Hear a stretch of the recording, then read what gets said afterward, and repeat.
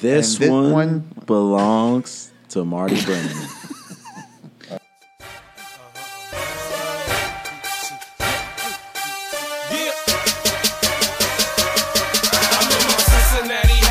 Cincinnati jersey, all on the blocks, we get it in. I'm in my Cincinnati hat, Cincinnati jersey, all on the block. Good day and welcome to the Cincy Slangin' Bearcat Basketball Podcast. I'm Coomer, joined as always by Hummer. What's good, Hummer? It's a great day to be a Bearcat fan. It's a bittersweet day to be a Reds fan. You are 100% right about that. Which leads us to a very, very special episode of the Cincy Slangin' Podcast. In fact, we're not talking Bearcats basketball tonight.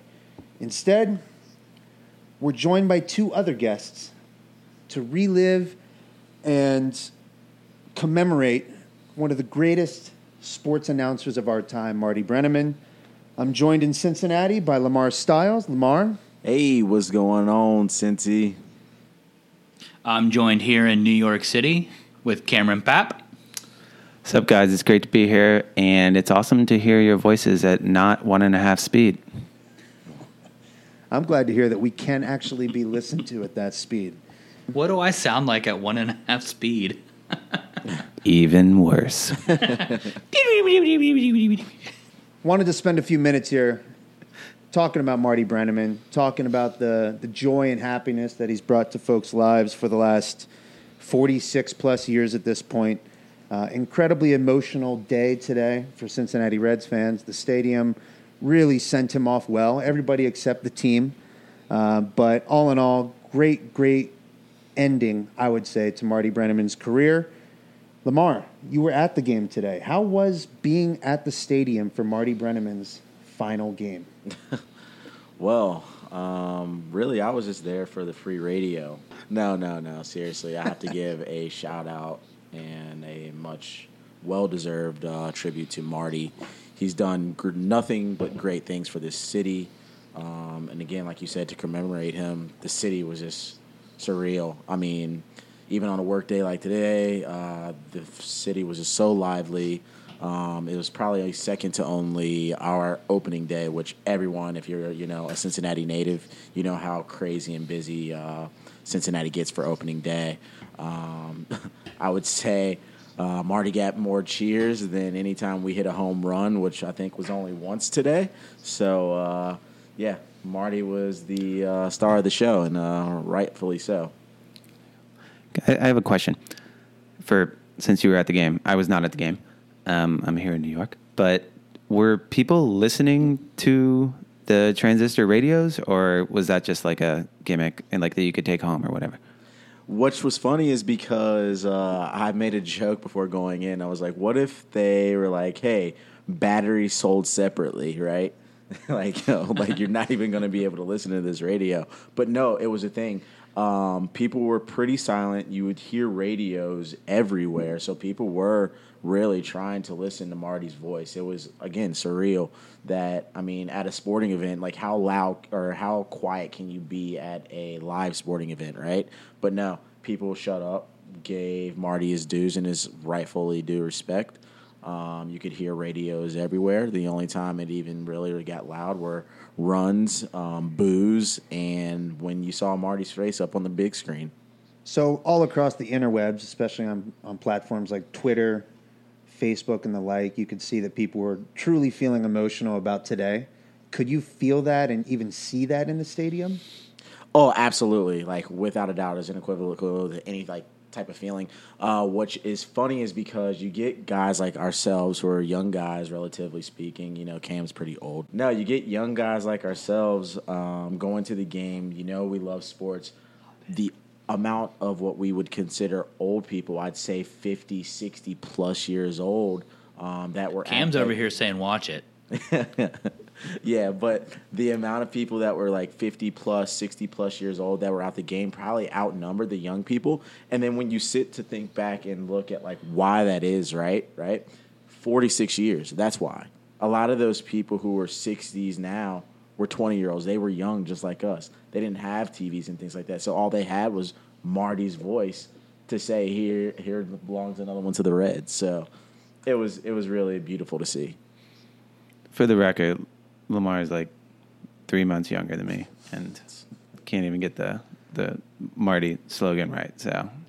So Cam, Hummer, you guys are in New York City, and both incredibly longtime Reds fans, lifelong Reds fans.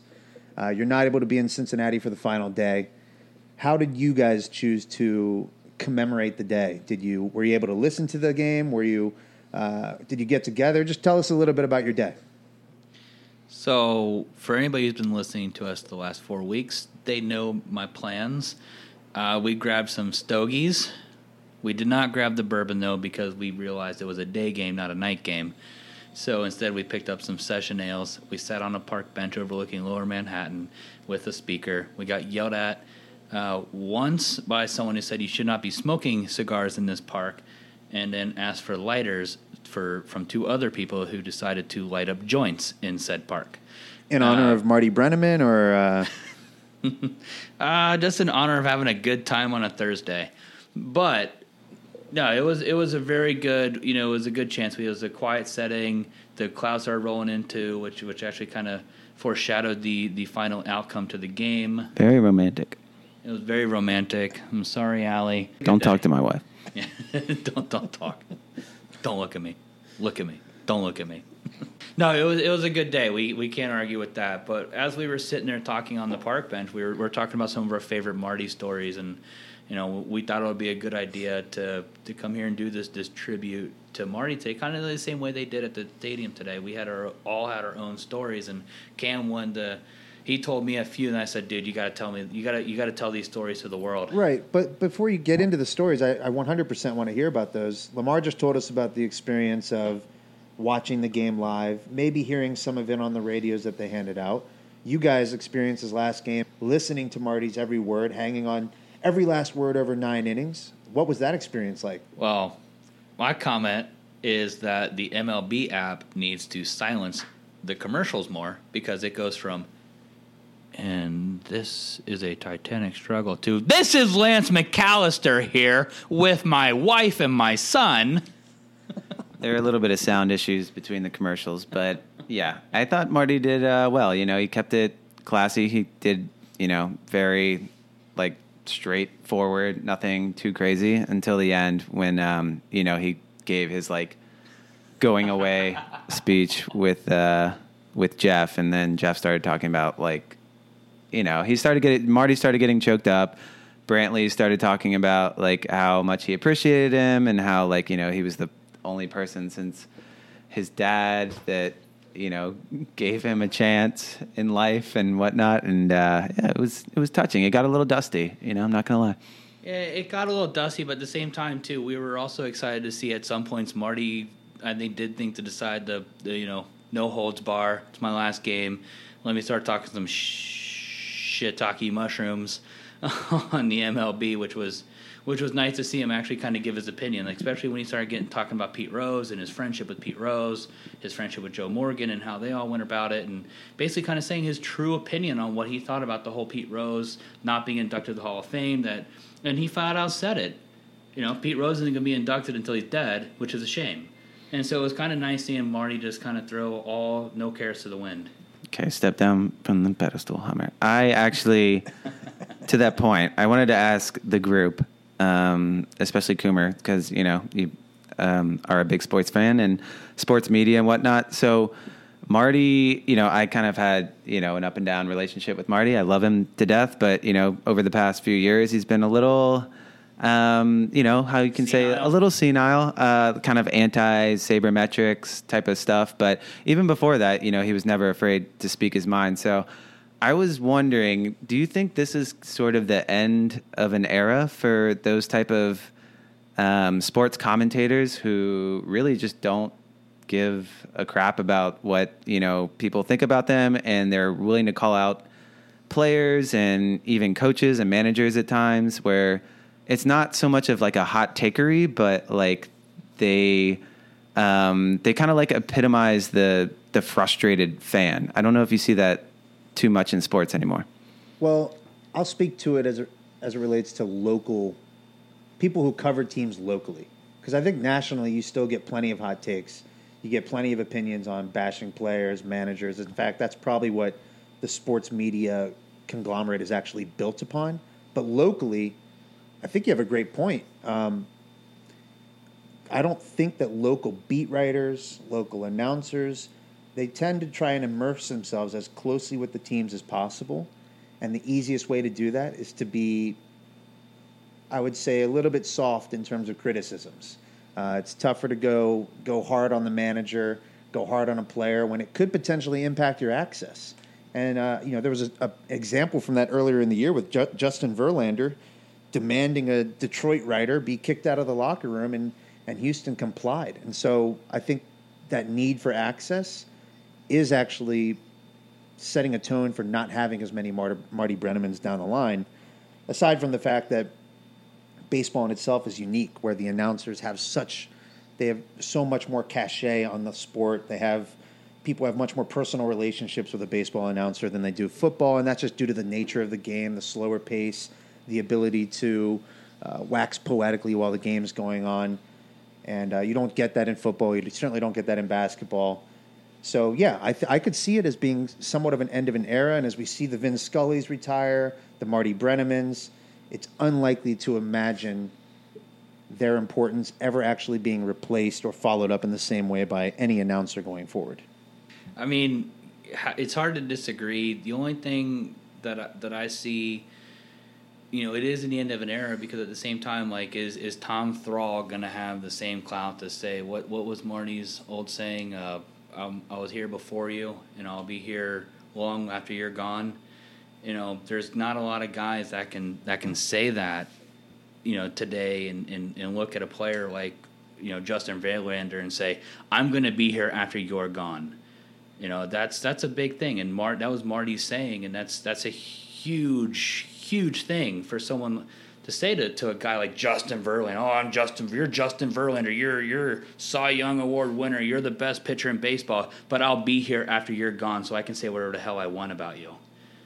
There's not a lot of guys who have that clout, and for Justin Verlander to say, get that guy out of the locker room, for Houston to be able to comply with that, no one's telling Marty Brennaman to get out of the room.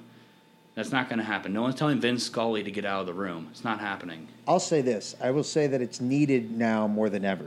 So an example that I've experienced is, as we jumped into thinking about making Cincy Slangin', we kicked around the idea of covering both football and basketball, and ultimately landed on basketball because that's where our passion is.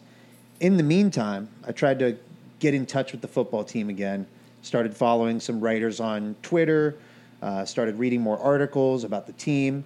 And if you read those articles and followed the coverage and listened to the people who followed the team most closely, before the season started, they'd have you believing that this was going to be one of the all-time UC football teams. And I mean that by saying there was very little negative coverage, very little honest assessments in terms of what the talent actually was. And it's a good team. And Luke Fickell's exciting, and he is creating waves in terms of recruiting. But at the end of the day, it's a pretty average football team. But you didn't get that from the people who were covering the team the closest. Let me criticize you first, though, Coomer. We could be over zealous on our predictions for the Bearcat team this year. Basketball. No. Prove it.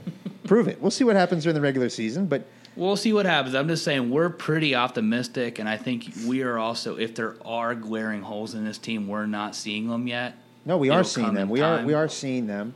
Not to take – look, this is about Marty Brennaman. The basketball team has plenty of flaws. There's not a big man rotation, and we started covering that last episode.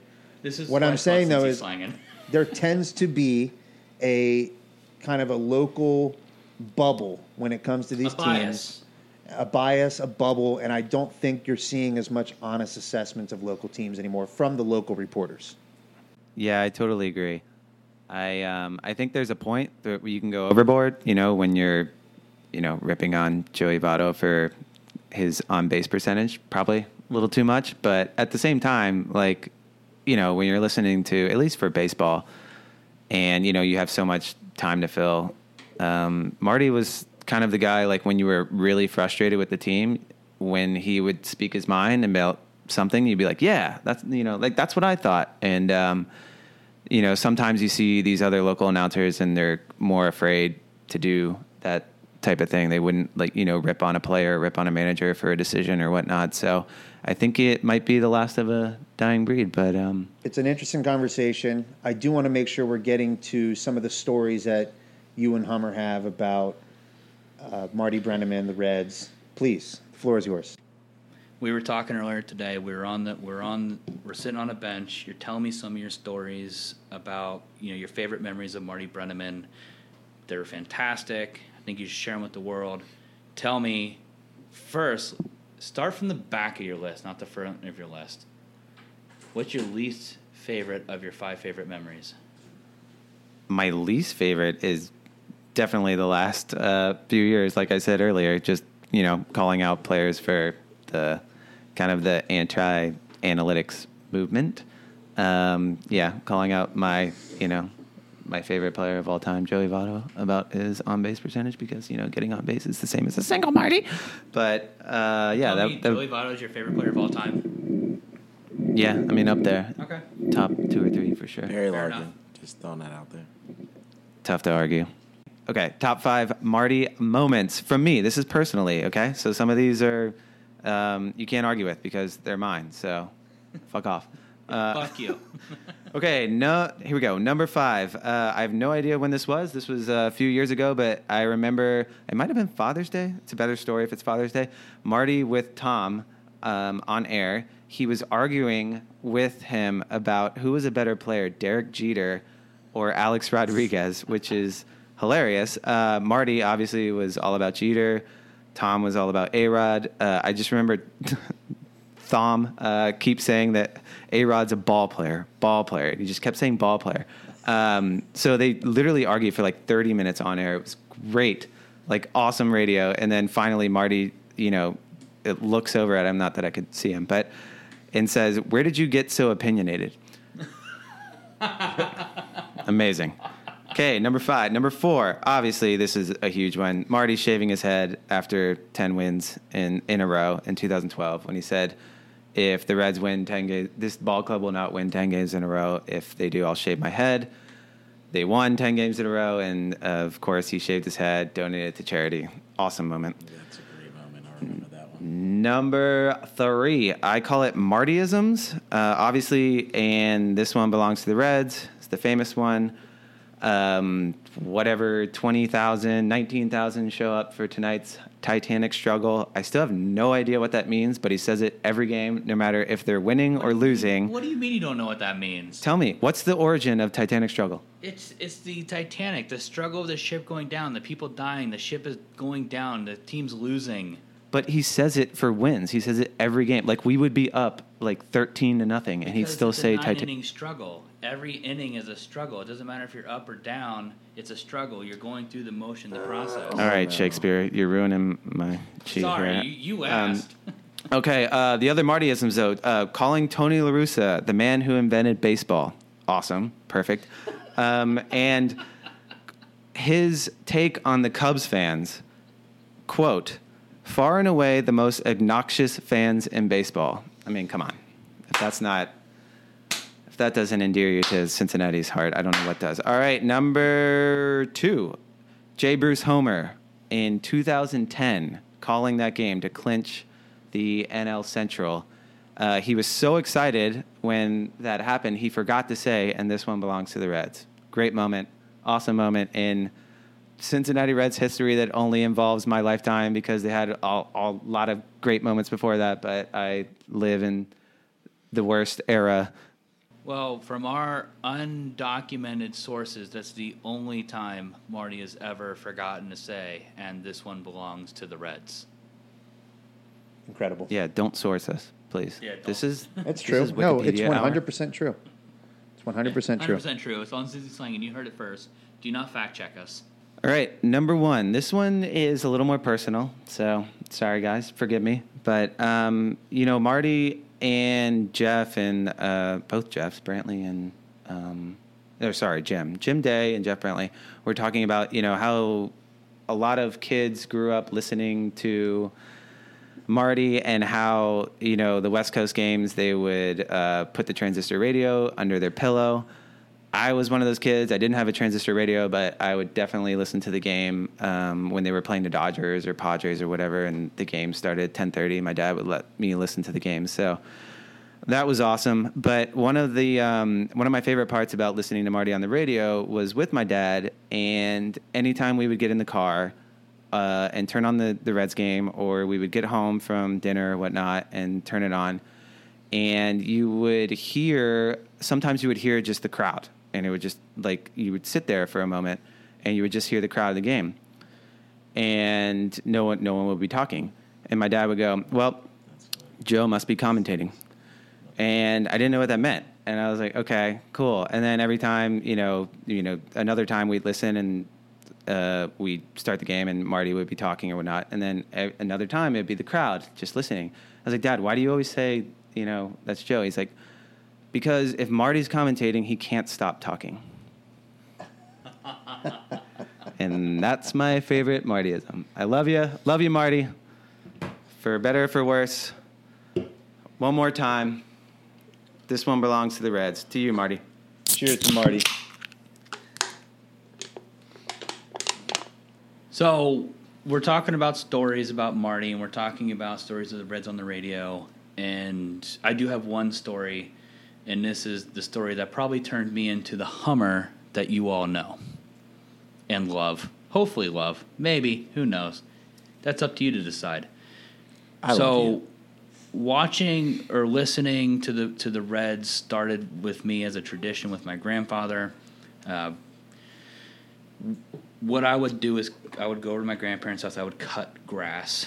And my grandfather would sit in the garage in one of these little fold-up chairs. He used to have a cooler of beer next to him, and he'd basically watch me work my ass off. And I would do that for several summers. And when I turned 14, I did this one year, and this was the Cam, you can help me out here. Who was the guy that we had? He was the outfielder, I believe, and we traded him to the Rangers, where he almost won MVP, but he was an alcoholic. Josh Hamilton? Josh Hamilton. Grandfather hated Josh Hamilton, but that was the season. We're sitting there. I'm cutting the grass. I come back in, and normally when I sit down next to my grandfather, and he just says, good job, pats you on the back. I'm 14 years old, and he has Marty, he has Joe on the radio, and he goes, my grandfather he ended up dying of lung cancer, but also had a little throat cancer earlier in his life, and he goes, Ryan, sit down. I'm like, all right, what's up? We're listening to the game. Here's a beer. 14 years old, my first Natty Light. Cheers to you, Marty. Hey, cheers to my grandfather. Cheers. Absolutely. Side note, wasn't that the year that Josh Hamilton won the home run derby? He did not win it as a Cincinnati Red. He won it as a Ranger. Really? Okay. It the story kind of goes, comes back around that, Josh had some substance abuse problems, and Hummer started drinking beer at the age of 4. So it all makes sense now. Yeah. God damn it. Well, it's an absolutely amazing career, whether you're 60 years old and started listening to Marty as a 10-year-old or less. You've also got kids today who have gotten to experience him. His impact on the Cincinnati community and the baseball community at large is undeniable, and he will be truly missed. When 2020, when the baseball season starts next year, it's going to be jarring to not hear Marty Brennaman's voice across radio airwaves. Thank you for bearing with us as we indulge in our love and appreciation of Marty Brennaman.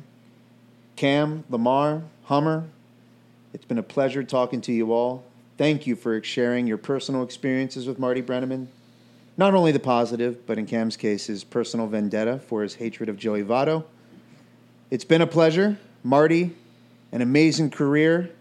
And for one last time, and this one belongs to Marty.